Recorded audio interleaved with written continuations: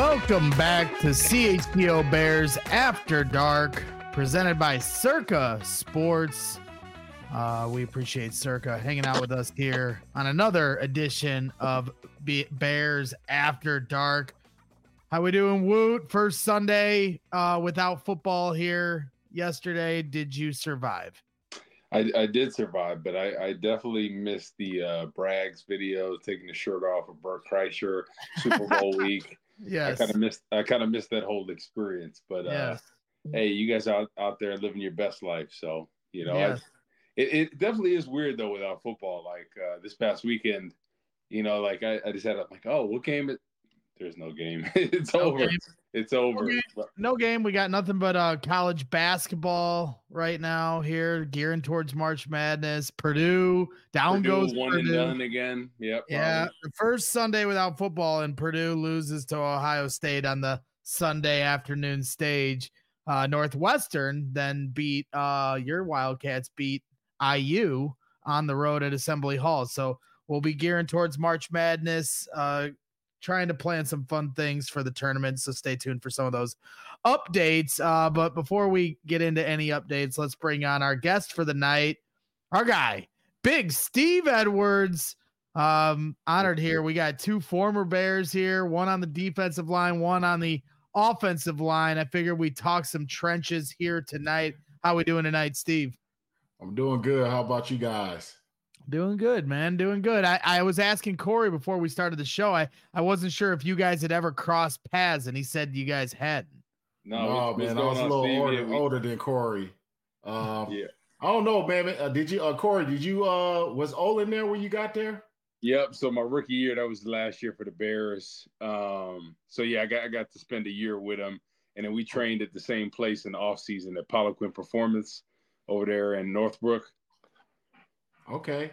Yeah. So yeah, you crossed. I was, we probably missed each other. Olin was there for a long time, so maybe about 3 or 4 years. I miss Corey being there, but I watched obviously plenty of him playing, putting Brett Favre through the turf in Minnesota, in University of Minnesota, which I'm sure he's used to doing that, playing in Northwestern. So yeah, I watched plenty of this guy give quarterbacks hell. Yeah, definitely. And we're looking forward to your insights, both of you guys here, as I pick your brain on what the Bears should do, because Corey's been really beating it into my thick-headed skull that we need to build into the trenches. And regardless of what they do at quarterback, I think it's obvious building on the offensive and defensive line is going to be top priority for Ryan Poles here this offseason. But Steve, I did notice yesterday you did a little podcast of your own where you brought on a lot of different podcasters and fans around Bears Nation, trying to gauge, the great debate that is Justin Fields versus Caleb Williams. Through your little exercise, what was your biggest takeaways? Well, that was a lot of people voiced their opinion on Facebook when I put it out there. But when I had the open platform, not a lot of people showed up like I thought they would. I don't know if they got scared and had to put their face on the camera, but they only had a couple. But, people have definitely been expressing their voices through social media, through my questions I've been asking. Obviously that's the hot topic for anybody in the, in Chicago sports media, Chicago Bears kingdom and fans and alumni. But I'll tell you, it feels like everybody's leaning towards Justin Fields, and, a lot of people love him. And I think they lean towards, accumulating picks. Me, on the other hand, I'm more so on taking the quarterback at number one. Seeing where we're at the number 9, I think we still have great value at that number 9 pick.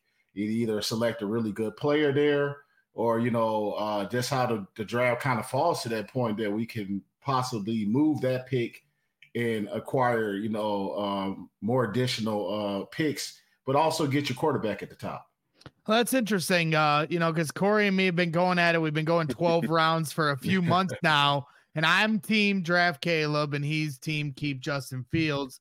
And we've gotten pretty heated at each other here a few times. And Corey's been bullying me, trying to get me to flip-flop, and a few times he's succeeded trying to scare me into keeping Fields. But from your standpoint, do you want to elaborate why you feel that they should draft Caleb Williams and move on from Justin Fields, somebody that is very loved here in this city?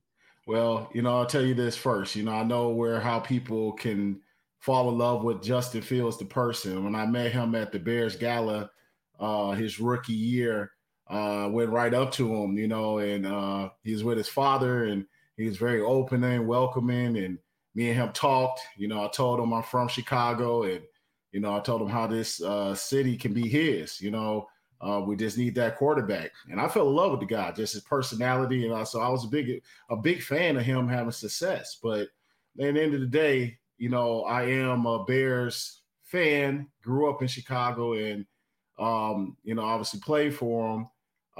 I feel that we need a guy like Caleb Williams. I got to dive a little more into the film. But what I've seen and what I've saw so far, I think he just gives us okay, so let me get right into it a little more deeper. That's what you want. Everybody can get a Patrick Mahomes comparison, right? And that's a hard one, but I think the mold of Pat Mahomes is, Jordan Love, CJ Stroud. You just look at this past playoffs and what you saw, those two guys who necessarily not, they're not runners, but they're mobile. They can give you the 15 yards scrambling, when things break down, and then also get it in the pocket, quick releases, spot passes, quick decisions. You saw how successful that was. Even CJ Stroud, the first year head coach, they didn't have all the pieces around him. He had that great success, not only just winning the playoff game, but during the regular season. And then how Jordan Love, got Green Bay on that hot streak towards the end. And seemingly Green Bay has their third quarterback. When you look at those type of quarterbacks, they kind of fit more of the mold of a Patrick Mahomes, So, and then I look at Justin Fields and I say his comp, a lot of people say, Lamar Jackson, because they're runners, they're different players. But under the same mold where you have to build something around them, an offense that fits their needs. And obviously, absolutely, I don't think we did that. I don't think Luke Getsy did a good job at putting an offense around him. But at the same time, I think you got to look at the success rate of a RPO type of scheme. Lamar Jackson hasn't had the most success in the past years in the playoffs. He hasn't really, you look at some of his, it's like wild card done, divisional round done. This year, they won their first playoff game, divisional round, and then they get the conference championship, fall short. It's just that type of offense. I don't know if it gets you there. So let's look at the people who have gotten into the Super Bowl. Jalen Hurts in that type of offense where they designed around, fell short. Cam Newton, who I think Justin Fields kind of, that's his, if that's a comp, that's his comp, Cam Newton. And I don't think he's nowhere close to Cam Newton, what Cam Newton did, but I think that's his comp. Cam, MVP that year, got to the Super Bowl, fell short. But also, this is my other caveat to it, Cam Newton started dipping down in his career because of injuries after that. When you got a guy who you use and run situations like that, injuries start piling up. In order to adjust in the last 2 years, he's been out. So you got to throw that into the equation too. So I think Luke Getsy didn't do his job, but at the same time, let's look at Luke Getsy. He gets picked up. Obviously, he was the second choice at offensive coordinator, but he gets picked up. Now, let's go back to some of the things that in Luke Getsy's offense, he tried to make Justin fit. Still, Justin missed a lot of people open. I don't know if you saw that video. I posted a video in my podcast, and it was a strange one with the guys. It was St. Brown from Detroit, his brother, and DJ Moore talking on one of these platforms, video game platforms. And Aramis St. Brown was asking, why isn't Moody getting the ball? I guess when he's watching film of a divisional opponent, he's seeing Mooney open all the time. And he's just he asked those guys, and they were like, yeah. He's like, hey, he's throwing it to you, number two. But he's not seeing Mooney's wide open. So I think there's times you see Justin not hitting those guys. Even at some point you got to hit some guys. And when they open, they open, regardless of the offense you're running. So I just think there's a lot of different things. You look at 225-yard passers this season. Justin only, and it's a stat I had with all these guys throwing all these yards for 225 yards plus. Justin's only had 6 in his career. So that's something. This is a passing league at the end of the day. I know he's a special talent, but I think at some point as Bears fans, we have to take, as Bears fans, Bears organization, we have to take our shot. What happened to taking our shots at quarterbacks? If it's not there, we talked about it. We've heard that in the past. We got on who's before polls, the general manager, Ryan Pace. Right, I want to forget his name almost. Pace. He talked about taking shots at these quarterbacks, which he never did. Right.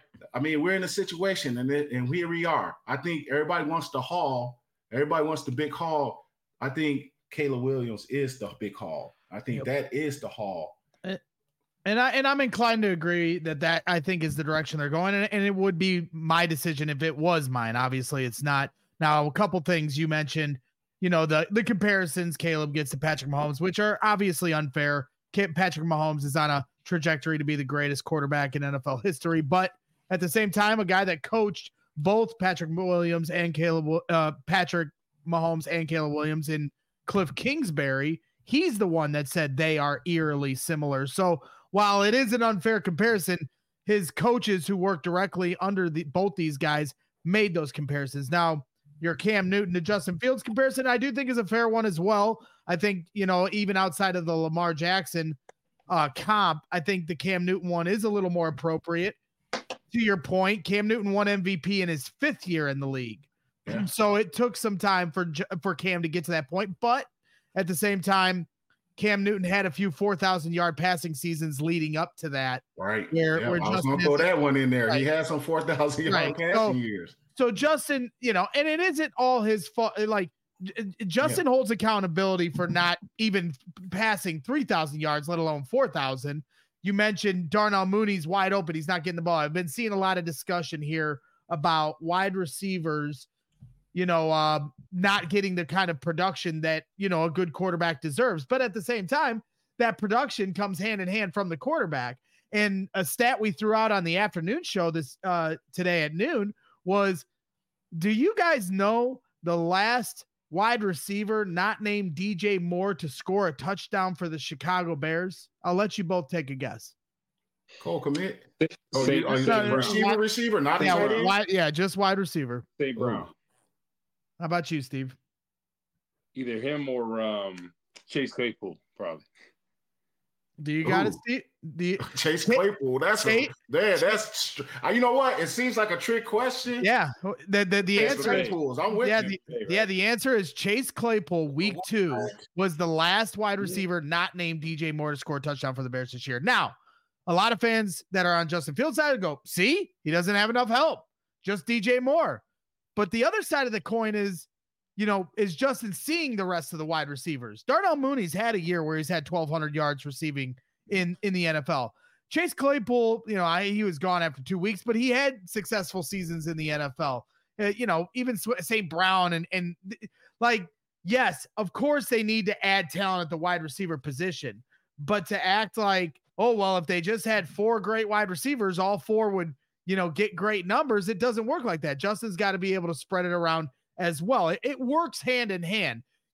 Tyler Scott had 2 drops for touchdowns in the Atlanta game. Yeah. So those could have been 2, and then we wouldn't be talking about Chase Claypool at the end of the year. So it isn't all on Justin, but it isn't also all on the wide receivers as well, or Luke Getsy. They've all kind of played a hand in the deficiencies. Now I'll let Corey go at you, Steve, the way he's gone at me for 3 months.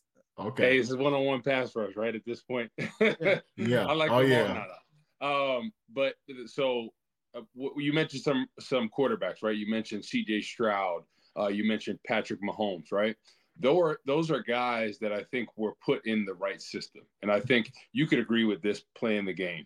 Half the battle is all these guys coming out are talented. Do you not agree with that statement right there, right? It's about the system you're in there. Look at Patrick Mahomes. He got to sit behind Alex Smith, who came from San Francisco, was known as this game manager. He can't play. Colin Kaepernick's way better than him. He comes to Kansas City with Andy Reid, right? And is a 4-time Pro Bowler, is leading the league in completion percentage, passing yards, and all that. This was the same player that San Francisco got rid of and said he's no good. So that's the mark of a great coach. And you look at C.J. Stroud this year, Bobby Slowick, right? Who is he? A Kyle Shanahan disciple, right? Somebody that knows how to script for success for these guys. So when I look at Justin Fields, I'm looking at him like, man, he's got all the talent in the world. I think we can all agree with that, right? He's got a cannon of an arm. He does things that quarterbacks can't do.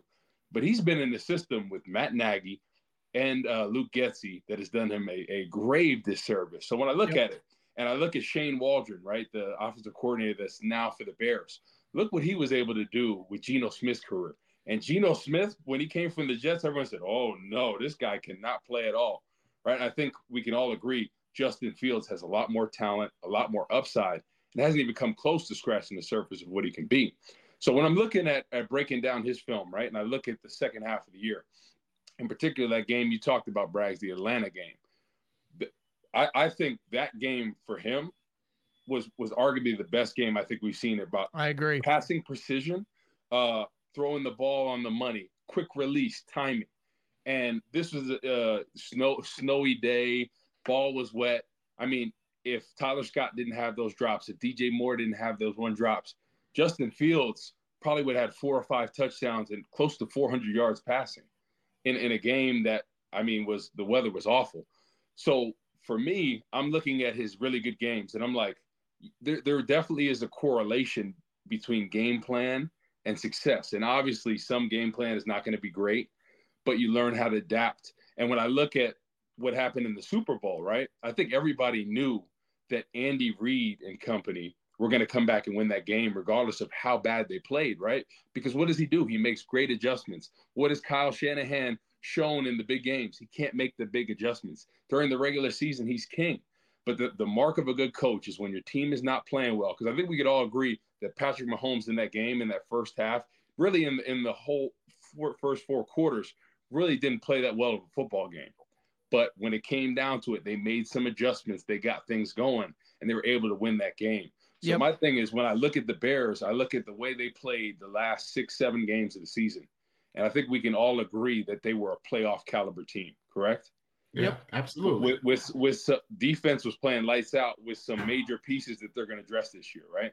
Imagine adding another wide receiver and imagine some offensive line help and now a play caller that can script for success. That's my only thing is now you got a talented quarterback that has a play caller that's revived somebody's career that basically was out of the league at one point in time. They're like, this guy is going to be a career backup. So imagine what he can do with Justin Fields. Imagine trading back, getting all this value, being able to stack the team. I really do think people see the value in Justin Fields. They see the talent. It's different than Mitchell Trubisky. I think Bears fans get too skewed about what happened with Mitchell Trubisky. When he was gone, he was gone. There was no even debate about it. I think that's why this is a hard decision because Justin Fields is so talented. And I think everyone can say he hasn't even scratched the surface of what he can be. So it's about unlocking that potential. And I really do believe in the right system with a person that can get him the confidence, that can script for success and really be a mentor to him. Geno Smith threw for over 4,000 yards two years ago. This year, he should have threw for another 4,000 yards. He missed 2 games. So people say, oh, well, he didn't play as well this year. He was still on pace for over 4,000 yards. So that's what I'm just saying. Like, imagine what Shane Waldron can do with a guy like Justin Fields. There's other pieces to the puzzle. I think if they're a pass rusher and a defensive lineman away from being a dominant defense. I'm talking about a first in the league type of defense. And I think offensively, they got a great running game. You're going to run the football. You're going to work play action. And now you're a receiver away from being a dominant offense, I believe. So, and I think we're all kind of step for step in that. And to your point, it's not just like Justin Fields versus Caleb. It's the trade back, it's the contract. There's a lot of different layers that go into the decision. It's not just one versus one. So that's kind of where we go with it. And you kind of set it up perfectly here, Woot. That was fun. I know that we set this show up as a talk about the trenches, and that's exactly what I want to get to with 2 guys that played on one guy on the offensive side of the ball, offensive line, and one guy on the defensive line. That's something where I really wanted to hone in on. But it was cool to see you two as former players be on both sides of this debate, because from what we've seen a lot here in the media and with the fans, it's very split down the middle. But for a lot of former players, we've seen a lot of people that are Team Justin, and it doesn't feel as heavily on 50-50 side of it when it comes to current players and former players saying they should move on from him. So, Steve, you brought a different. One more thing, Braggs, before we get into that, right? So Yes, let's bring up another quarterback, right? Tom Brady. If he's in any other place besides the Patriots, he is not the GOAT that we know now, right? And people talk about, is Patrick Mahomes better than Tom Brady was at this point in his career? 1,000%. And I don't think anybody would ever disagree about that. Okay. Tom Brady was a glorified game manager during those first couple of Super Bowls. And you've seen it, right? He had a great defense. They had a great scheme. They protected him. And then all of a sudden, as his career got on, then we started seeing confidence. We saw clutch moments. But early on, he was a glorified game manager, and that's no disrespect to him at any means. They ran a great system. They protected him.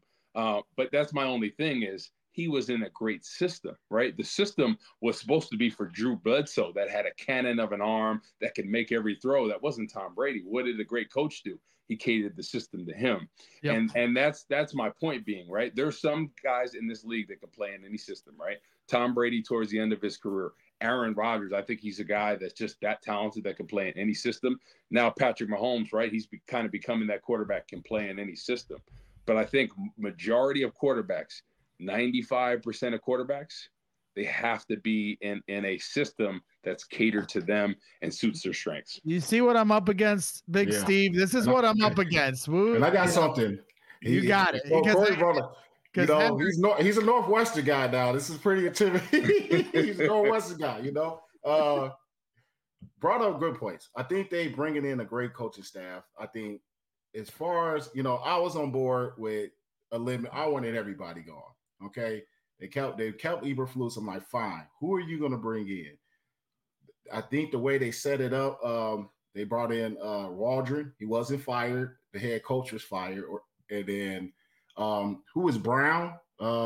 That's the other coach they're bringing in, pass game coordinator, who was also from Carolina. Right? Yeah, from Carolina. Yeah. They worked together. I think, now you have, I think if you wish that was Eberflus's first offensive coordinators and he brought in this is a dream setup. Brown is a guy who people say is a potential head coach. So these guys coming together and working, it's a perfect scenario for a player, a quarterback. Perfect scenario for maybe they've shown that they can revive a quarterback in Geno Smith, and also seems like a perfect scenario where you can bring in a rookie quarterback. But I'm gonna tell you this. Are these guys coming in to be like, hey, we want to fix somebody? Now, they're not going to give them that information. Maybe they will. I don't know if they would sign up for something that they didn't know they might be getting some young quarterback that might make them really look good. I don't know. I don't know if they're in it for another project. But I tell you this is a good thing about Justin Fields. I mean, I think all the potential you want to get the O-line fixed. And I don't even know if they would, if one of those tackles from Penn State, the guy from Notre Dame, if they dropped a 9, the way Poe's making it seem, he's set on Braxton Jones at left tackle. Like he feels like he's the guy, which I don't think so. I want one of those tackles. If we don't get a tackle at number 9, I would have been happy keeping Braxton Jones. He's got enough playing time. I think there's some growth there, but I think we could definitely upgrade there. We need to get better at the O-line. We need a center. There's no brainer. I think, Tevin Jenkins injury is a concern. That's one of the concerns, but I think the biggest thing is moving him back to right guard, where I thought he had really good success, when he had to go over there because Nate Davis got injured. And I think Nate Davis was kind of, we got to give him another year, but he missed a lot of time with personal stuff. And then when he was on the field, he wasn't very, very productive. So obviously we need to add some things on that O-line, but you're never going to have a perfect scenario on the O-line. You know what I mean? So that's one of those things. Patrick Mahomes wasn't really working with a lot in, as you can see, on those tackles. They were struggling. But like he's just a quarterback. I'm gonna say this because I think when I was with the Bears, it was times we had really, really good O lines. We had the infrastructure. We had the defense. And our O line used to get bad rap. I played with 13 quarterbacks in 4 years. We got a bad rap. We can run the ball into 9-man boxes and all. We didn't care. We ran the ball. We just got a bad rap because, they can't pass protect. Well, we had 13 quarterbacks that patted the ball. They pat, as Olin we used to say. The common denominator was always the quarterback. You know what I mean? Now, obviously we didn't have a Justin Fields on who would he have been good in that situation, but I think you can always have the perfect scenario as a team, but the common denominator is always going to be that quarterback that can get you a Super Bowl, who can win you a Super Bowl, not just be a good team. Can you get that quarterback to win you a Super Bowl? And this is a good quote, and I thought it was funny. It was, it's kind of a joke. That guy on my show came on and said it. He said, Justin Fields is kind of like Javi Baez. He's exciting to watch. He makes exciting plays, but he strikes out a lot. And it's not to say Justin's just like throwing interceptions, but it's exciting. But it's just missing that complete component. That's what Javi Baez was just a discipline away from getting striking out all the time, from being a really all-around great player. And that's just kind of like what Justin, he brings that excitement, but he's just missing that component.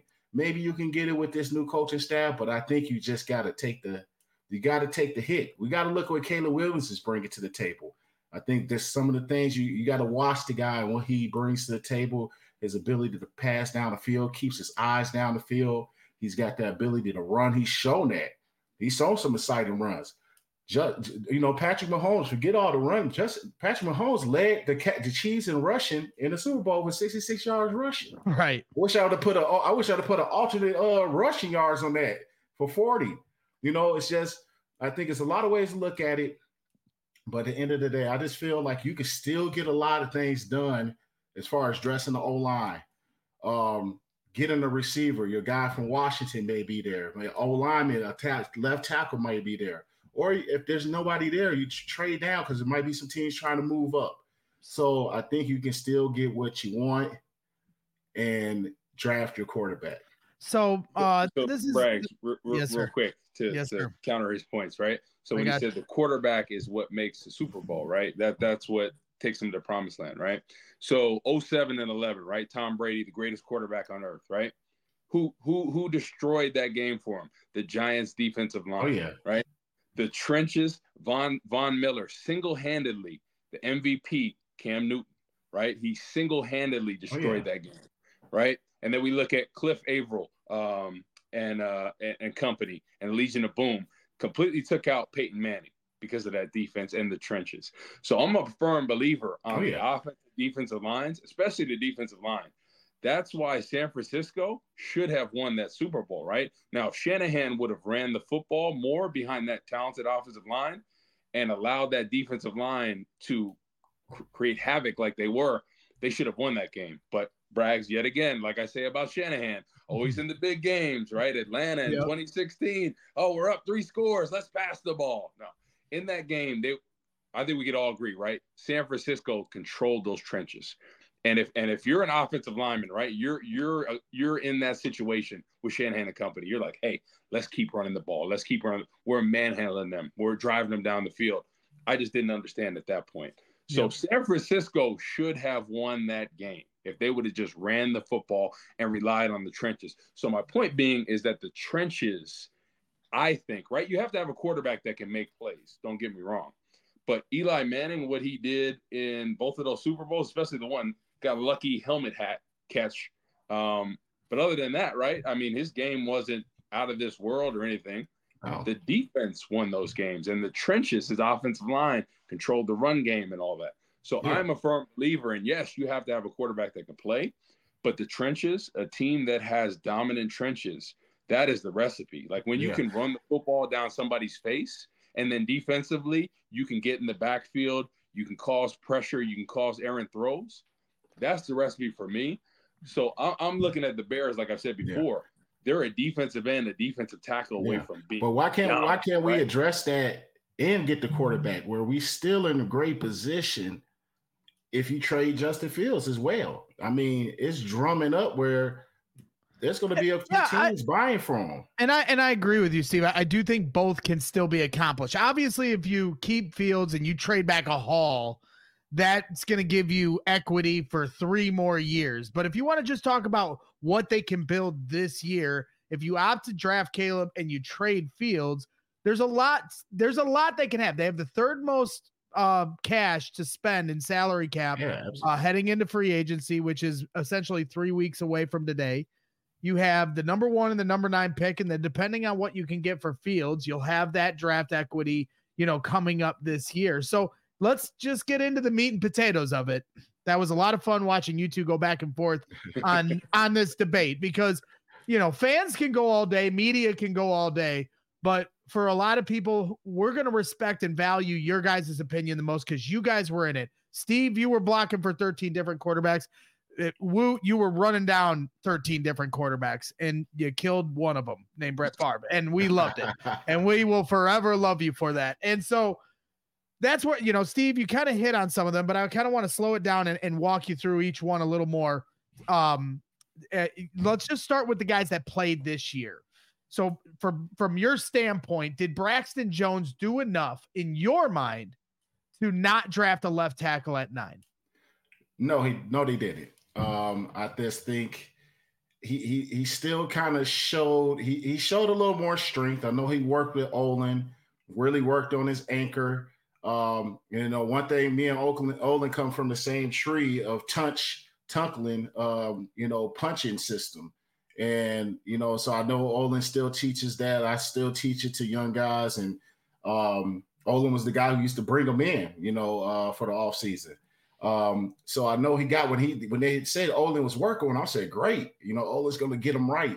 But there was still some things I think he was susceptible to as far as like he started now giving up the edge a little bit more. Was something that he was athletically enough to, able to handle speed rushers. He just couldn't sit down on the bull rush. But I thought now what DNs had was a plan was like, hey, show bull, take the edge, outside edge, shorten. Now he was shortening up the edge. So I thought he would start to overcompensate for trying to sit on the bull rush. And DNs have a script on him now. So now it's going to be an adjustment for him if they decide to go. But I don't think he did enough. I think you got 2 left tackles. I don't know if they will be there at 9, but if they drop, and it'll be a hard decision if you had a receiver sitting there at 9. Now I understand where the trading back sounds like more of a deal now. You know what I mean? If you did go with a trade, you get Marvin Harrison possibly, and then you still have, so you've addressed your receiver. Now you can just go to left tackle if that ends up being the selection. So I can see where, of course it looks great when you could trade back, but if they're, in the scenario of just wherever, say you don't get that receiver in that top pick or whatever, if one of those guys are there, you have to take them. Do you have a preference between Joe Alt or Olu Fashanu from Penn State? No, I haven't dived into the film there. Giving my boy Phil, we're going to get into that tape soon. So I haven't really dived in. I've seen the little flashes of the guy from Penn State. You see, I ain't trying to stay away from his name. Olu Fashanu. Yeah, I thought he was a guy who would have came out and been a top 10 pick last year. He was flirting with coming out. So I think he's long, he's athletic. I would love to have either one, but I haven't bust down the tape enough to figure out who I want. How about you, Woot? Do you think Braxton Jones did enough to hold that position down? And then B, if Olu Fashanu or Joe Alt from Notre Dame are there at 9, would you take that option instead? I would. I'm a big Fashanu fan. I like him. I just think Ryan Poles is set on Braxton Jones. See, that's his guy. I think he thought he did enough. He did improve from last year with the bull rush. He was soft on the edge. That's what you see a lot of times when people compensate on one area of the game, the other kind of crumbles a little bit. And that's what you see. Like you're setting up a guy, act like you're in a bull, soften that edge up with your hands, a rip. But I think with Shane Waldron's principles, I think they're going to keep him, right? They do a lot of chip help. They do, a lot of chips with the running backs, with the tight ends. So I think for them, they're thinking, okay, we have a guy that's stable. And he reminds me a lot of like a Charles Leno. He's a solid guy, right? Is not going to beat you too much, but is going to be a guy that can then be a starter for 4 to 5 years and be solid in there. But I just think Poles is right now like focused on wide receivers, focused on defensive line, because it's something he really didn't address with the exception of a Sweat. So I think he's going to really focus on that. And I think he likes Braxton Jones, obviously, right? I think he's going to continue to improve and get better. He has the athleticism. He did it, Steve, you could probably attest to this. He did a lot of things that you're kind of like, whoa, you're not supposed to do that. And he still was able to be productive out there and be able to hold that fort down on right tackle. So I think he's going to continue and improve once he gets his technique. But, I think they're going to stay put with Braxton Jones. I would like if a tackle is there that they feel great about, that they feel can be their franchise left tackle. And that's the thing, this. Yeah. Franchise. Look at Trent Williams, right? A guy on that played in the Super Bowl in year 15 that's still doing big things. Andrew Whitworth years ago before he retired was that franchise left tackle. When he went to, the Rams, he was able to hold that fort down. Every great quarterback usually has that dominant left tackle. Orlando Pace with Kurt Warner and company. That's just what it is, right? So I'm hoping they would go that route, but I just don't think they are. Yeah, I'm with you. I think that they are stuck on that. And we both know that you get that left tackle anchor that can be the centerpiece. It doesn't feel like it, but those guys equate to wins. You look at Lance Johnson with the Eagles at the right tackle spot. They talked about how much he equated to winning when he was, based on when he was in the lineup, versus when he was out the lineup. So that was at the right tackle position. A guy who could just lock down his edge is so important. Like you say, you gave those examples of these Hall of Fame, Jonathan Ogden, when they got Jonathan Ogden and Ray Lewis, that was like a centerpiece of them building a great franchise. But like you said, I think Poles he's secure, and we got that. We can get by with that. He probably knows that he's not yet that guy, or he would ever be that guy, maybe, but he's satisfactory enough. He's, like you said, he's improved in some areas. They expect him to get better, and they can focus on, addressing other areas that they need to. So, all right, well, let's kick it down the line a little bit. Continue, because while I got you here, Steve, I definitely want to know what your thoughts on each of these offensive linemen. So you mentioned Tevin Jenkins, and you liked what he saw from right guard. So obviously that peels behind the curtain a little bit of your thoughts of Nate Davis, which we'll get to, but just Tevin Jenkins for himself. Like I loved what we saw from Tevin this year. I've been really impressed by him over the last 2 years, knowing that he really wanted to play tackle and was pushed to guard. He obviously didn't like that at first, and yet still embraced that role, put his head down, got to work. And when he's healthy, it's hard to argue that he's not their best offensive lineman out there. Even this year with Darnell Wright looking as good as he did as a rookie, when Tevin was healthy, it was hard to argue, because I think the thing that I loved so much about Tevin was he didn't just always stay on who his assignment was. And if there was somebody that needed to be blocked that took priority over maybe what his assignment technically was, a guy's coming beelining for Justin Fields, he was like right there, and like break glass in case of emergency. He'd show up in a pinch and take that crucial block that sometimes would open up a touchdown for Justin Fields in the offense. So, but the problem is the health. So I guess my question to you, and then we'll kick it to Corey, is it worth giving him a contract extension, even with the risk of the injuries that he sustained throughout his career? Because I almost feel like now is a good time to sign him. And I think of a guy like Mark Colombo, who we signed early around your time, Big Steve. And same year. And he exactly same year. And he was kind of, issued the bust label in Chicago. We sent him packing, and then he goes on to Dallas to have a pretty long career, successful career. So I'm almost looking at it like, let's get ahead of this. Maybe he comes at a little cheaper of a price because he did get hurt again this year a couple times to start the year and then at the back end of the year. Is he worth giving a contract extension to, or are you going to let this play itself out? I think it's worth it, but I think, you got to let it play out. I think it's another situation where you want to see how he comes back health-wise. It is what it is. You have to see how he comes back, how he responds through a season. In particular, I would love to see him in right guard. Let's put him, you take him out of, his tackle spot, you move the guy all over the place. Kind of reminds me of, Kyle Long, where you just kind of had him all over the place, never let him really get settled in one spot. I would love to get him on the right side. And it means something, man, to be on the side that you're comfortable with. If you're a right tackle, to be at right guard, it's the same stance, the same stagger. And then, you got those two big guys next to each other. They show they can be a force and dominant force. And that's something we haven't seen in a while. Two guys on the same side that can be really formidable. So I would be definitely open to giving him an extension, but I would want to give it a little time. And as far as him, he's in a far better situation than Mark Colombo, because Mark Colombo was the first round draft pick when I was there and I went undrafted.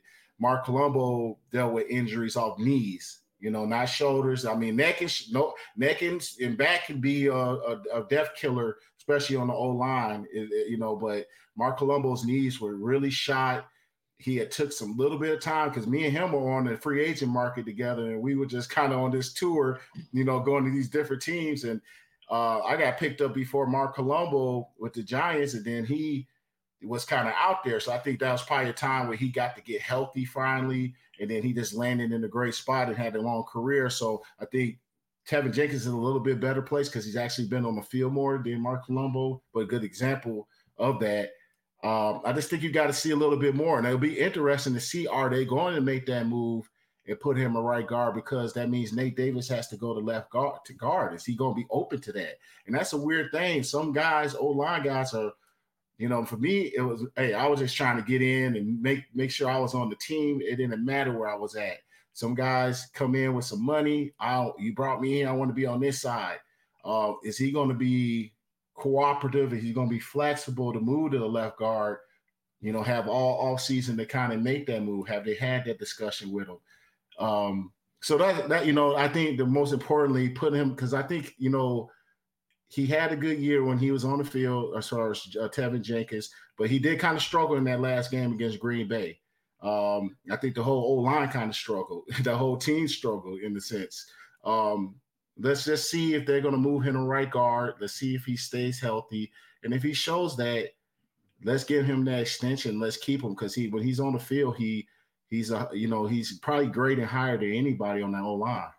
Yeah, he plays with nastiness, and that's what you need on the O-line. And Braggs, you remember I told you before that Green Bay game, what did I say was the X factor? The Green Bay defensive line. You're like, oh, their defense is this and that. I didn't say that. You didn't say that? You said they were 30th in this, and it should be an easy game. Braggs, come on, we can play back the tape. Oh, not Braggs. You didn't say Green Bay was going to be an easy game for us. I talk a lot of shit, Steve. He said they're 29th or 30th, and I said, Braggs. I said their defensive line, they got some killers on there. Rashawn Gary, Preston Smith, Kenny Clark. And they absolutely dominated. Bryce Young and the Panthers put 30 on the Packers like 2 weeks before that game, and Bryce Young had like 320 yards passing and 3 touchdowns. So forgive me for having a little bit of expectation. What did they do against San Francisco? They pressured them, right? They got a talented bunch. That's my point being. But Tevin Jenkins, I think if I'm the Bears, I'm going to offer him an extension. Right. But it has to be friendly. It's got to be a better deal. It's got to be more front loaded, because I think when he's out on the field, he is a dominant force. Yeah. So if I'm the Bears, I'm going to extend him, because if he balls out this year, there's a chance he could hit the free agent market or his price tag goes up way high. So You're I'm right. going to Hey, take a chance and that's an send him. excellent point because that boy, you got to play that game now. If that boy got here and has a healthy season, he's going to be asking for a bank, and that's all Oh you yeah, need he's is going to be one the healthy highest paid season. guard probably at that point. Yeah. So I think you gamble, and I think you give him a deal now, and obviously I think you're going to save yourself some money because yeah, like Steve said, if he balls out, he's going to be the top paid guard in the league. All right. I appreciate you guys, and of course Corey always calling me out. Let's we're rounding third here on this show. I don't want to take up too much of either of your time, but I certainly appreciate all your guys' insights for sure. So center obviously is a position in need that needs to be filled. I think that kind of goes without saying. A guy that I've kind of got my eyeball on is Evan Brown, the center from Seattle that is a free agent. He's kind of that Lucas Patrick mold. Bring a guy in that knows the system, veteran, has played it, isn't necessarily like a top end center or anything by that means, but can at least come in and hold the position down if you do choose to draft a center as well at some point in the later rounds, which I think is the route they should take because I don't really see many options outside of that in free agency. My guy Gary Ross is saying no to Brown in the chat, but I'm calling the shots here on After Dark. So so Nate Davis, we don't really have to talk too much about Tevin Jenkins. I think we're all kind of impressed with his trajectory and what he's doing. We could probably spend a whole 20 minutes on how impressive I think we all felt he looked, unless you feel otherwise, Steve, and then you could speak on it. So I do want to talk about Nate Davis because Steve, you mentioned getting Tevin Jenkins the right guard. So am I one to assume here that you weren't overly impressed with Nate Davis? They've signed him to a 4-year deal. So what do you do with him then? Because he's supposed to be one of your veteran pieces on this line that you don't like. Okay, this position check. You're not supposed to think about it anymore, but you're saying that they still have to. Yeah, I think he's obviously not going nowhere. He's fresh into a deal. You brought him here. I know he spent a lot of time early in training camp with some personal stuff, things off the field. You can't blame a guy. You don't know what's going on in the guy's life. So he missed some time. He missed some time with some injuries. So some things that didn't go smoothly. And sometimes that stuff translates into your on-field play. You hope that things clean up for him and everything's going well with him in the off season, but you do ask the guy to make that change. I remember when I was with the Bears, we had John Tate was at right tackle. So we signed John Tate, was a big time free agent coming out of Kansas City. We signed him to big money. He was at right guard, right tackle, but everybody knew, Olin, everybody was just like, hey man, Tate got to move to left tackle, man. We need to solidify that. We know he could do it. He's played it at Kansas City at one point. And I just know it was a weird thing with him switching his hips. He wasn't, I don't know if it was some kind of injury thing or something like that nature. I just know he was worried about flipping his hips around. And, I think that going into that second year of his contract, they asked him to do that. And he was a team player, guy who's making a lot of money, but it was a team player, took that whole season, really switched that stance and came back. And he was a part of that. One of the big reasons why, you had that run to the Super Bowl with that unit, that good offensive line, leaded by Olin Kreutz and Ruben Brown and Roberto Garza and Fred Miller. John Tate was that anchor of the left tackle. So you asking Nate Davis, I think you asking him to make that move for the betterment of the team. Not necessarily we need to lock him down, but, if he could get that down, get back to what they brought him in, I'll be honest, he was supposed to be a dominant run blocker, a guy who could roll the grade coming out of Tennessee Titans. Not particularly a great, the greatest pass protector, but he didn't really show any of that this year. He didn't show that he could be a dominant runner. I saw a lot of times he missed a lot of one-on-one blocks. It got thrown around, was off balance. It just like, is this the guy they brought in and gave $30 million to? That was the only guard available. But I know he looked good at times. You look at film when he was at the Titans, he was a dominant run blocker. So you just hope that he can reset things. I don't know. We don't know if the Bears asked him to make that move, but if they did, you hope he's receptive receptive to that for the betterment of the team, because Tevin Jenkins needs to be the right guard. And then I think we're cooking in a sense. I think you still have to bring in another guard in the draft. I think you need to try to get you another tackle if you can.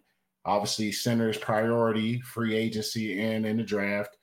And I think you got some stuff going. So I'm hoping that he makes these adjustments and things are going right in his personal life, and he's healthy and having a good offseason and hopefully moving to left guard. Yeah, the only thing I'm hoping with Nate Davis, he went through a lot this offseason.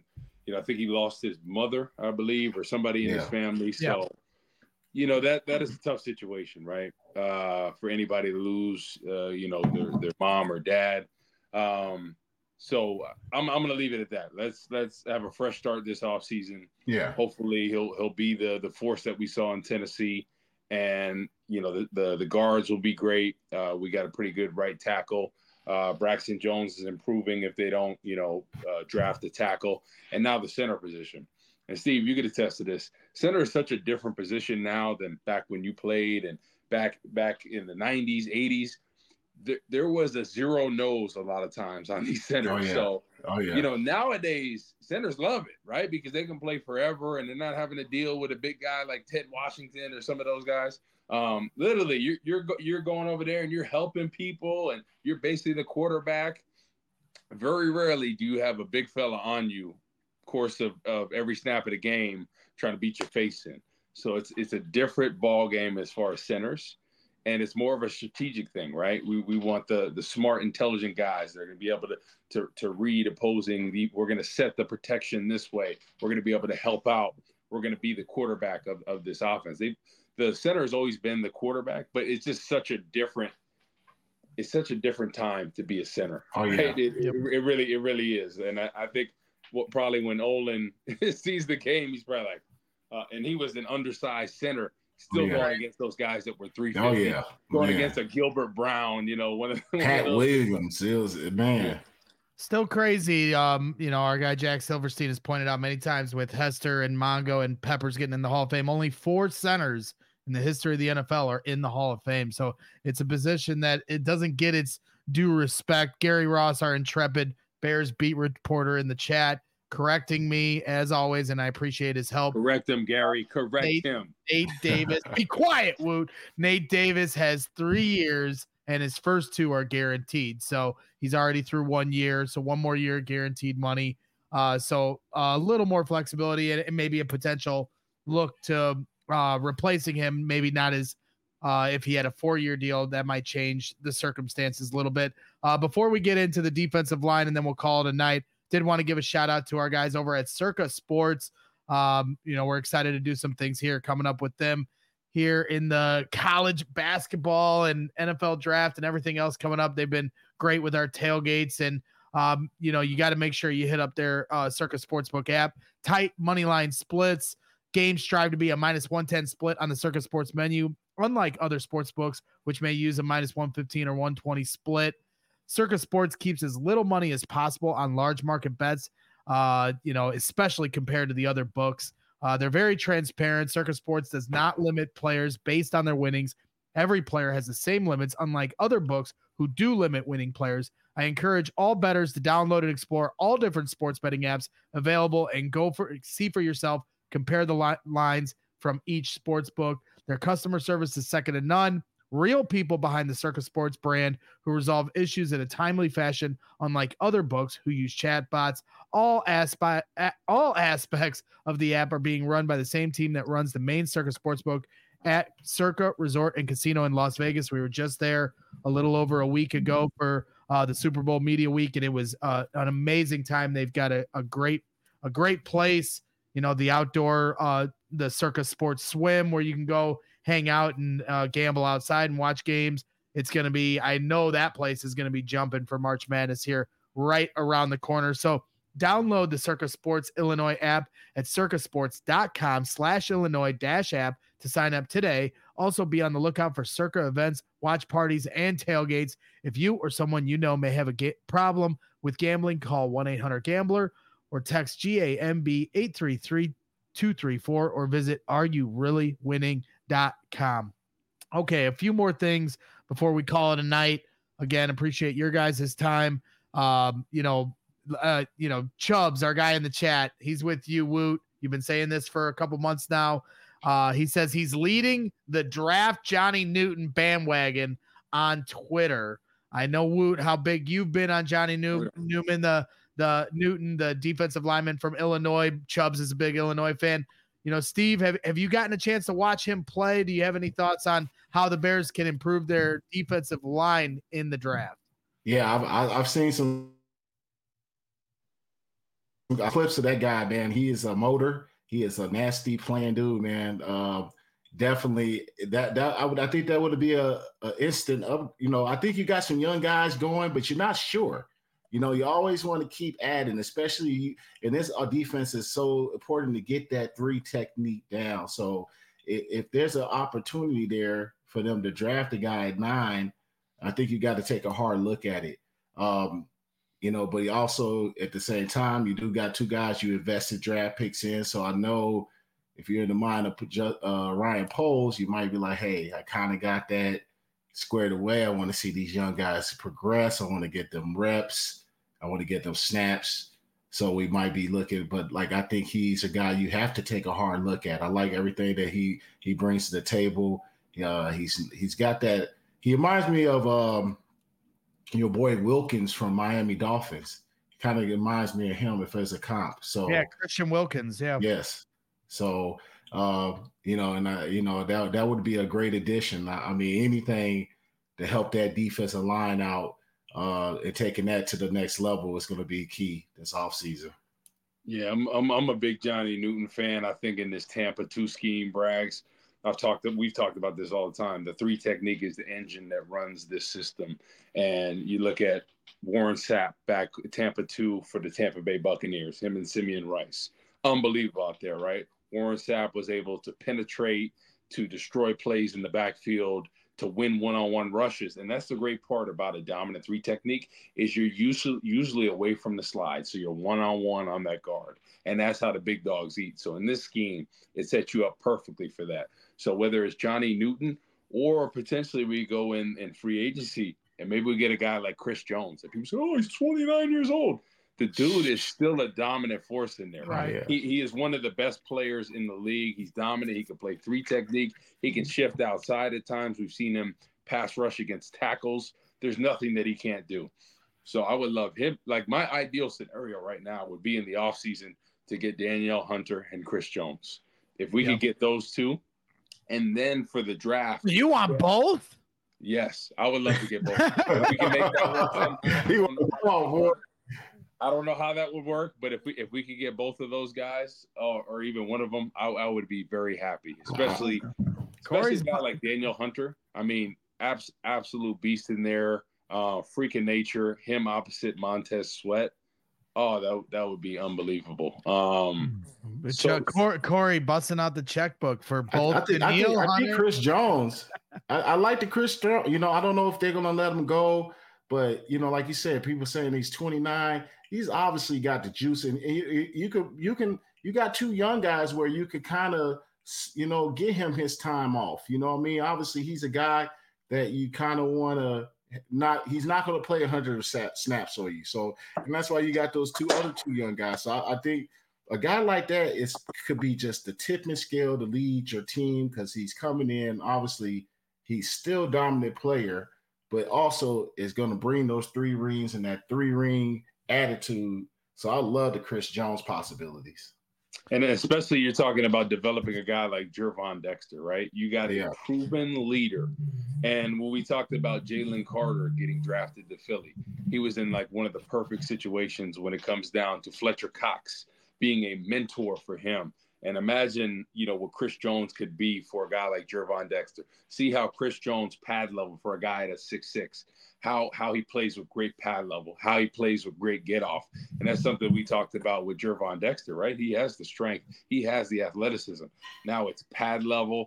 Now it's getting off the football. And Steve, playing against, how hard is it from when you're going against a guy that's 6'6", 6'7", that plays with good pad level and gets off the football? How hard is that to, go against a guy like that? You speak, from your experience. It is hard, I can give some examples, and they're great examples. Um, when I went against John Henderson and he was a great player, but he used to play high. It was an easy target.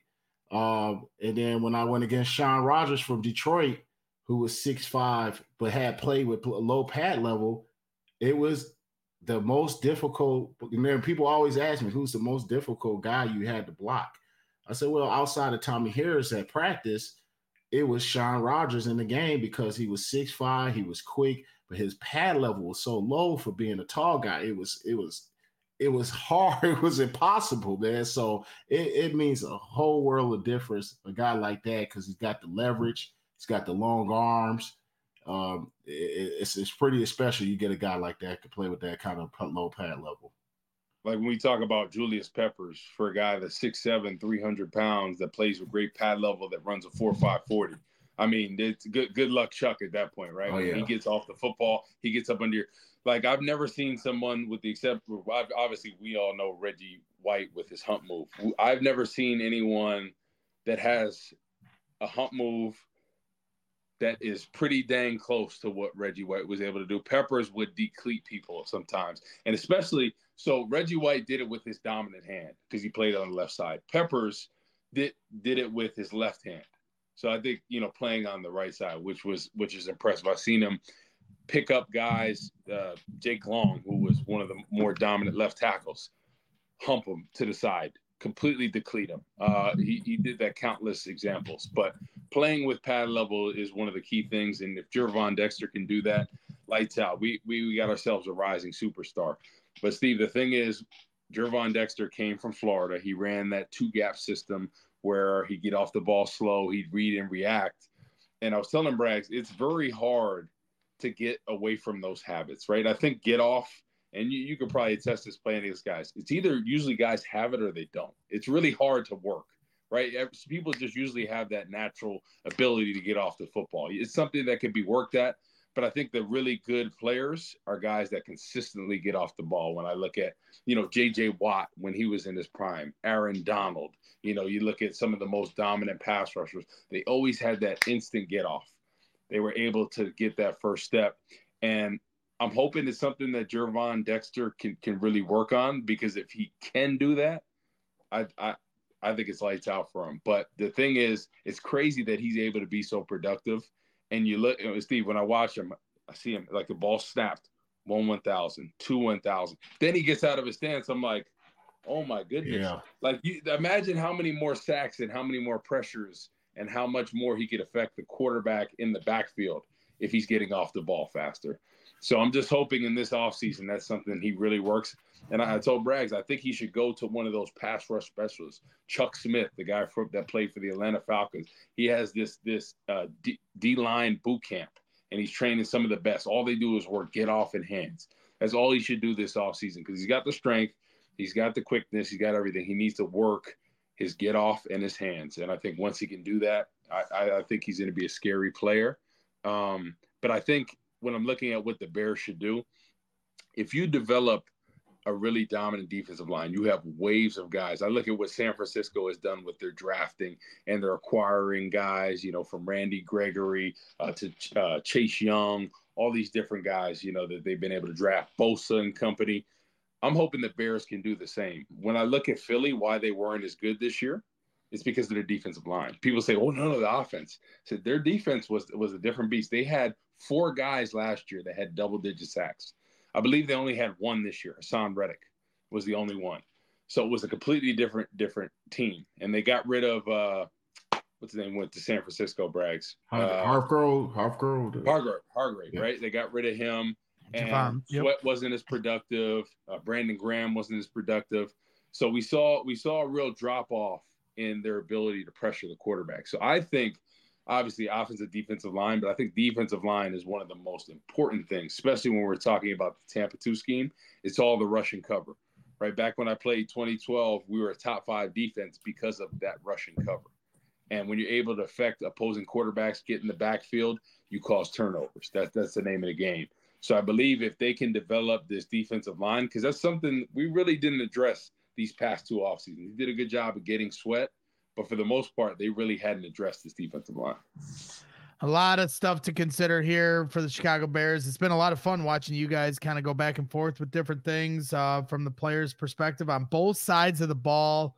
Even dabbled into a little Caleb versus Justin talk as the chat has completely set fire here in the last 10 minutes while you guys were talking over reportedly Justin Fields unfollowed the Bears on Instagram. And so, sometimes those things can be misconstrued. Sometimes, like you'll see a player wash his account of different pictures and people take things from those and then they end up not being much of anything. But at the same time, this is what the offseason is made of for Bears fans. We are now monitoring who people are following and unfollowing on Instagram. So we are just 1 week from today away from being at the NFL Combine. Once again, last year at this time, the heat really got turned up when it came to trading the number 1 pick.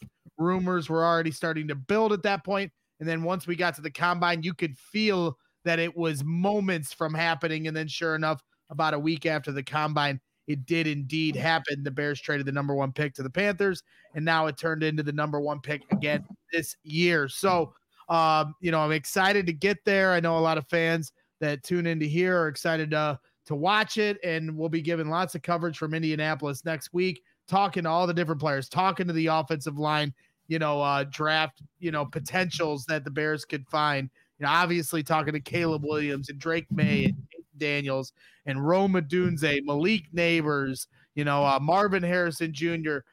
This is as divided as it has been for Chicago Bears fans, with this great debate on the direction of the franchise. They are in such a good spot with having 2 top 10 picks in a year where you've got 2 to 3 very good quarterback options in the top 10, 2 very good left tackle options in the top 10, 3 very good wide receiver options in the top 10. We don't even talk about Brock Bowers, the tight end, because nobody, values the tight end position as top 10 worthy. But this guy, is being billed as one of the top tight end prospects to come out in quite some time. So a lot of options for the Chicago Bears at their disposal between free agency with the 3rd most money to spend and in the NFL draft, which is 66 days away. So Big Steve Edwards, we appreciate you coming on here tonight and hanging out with us.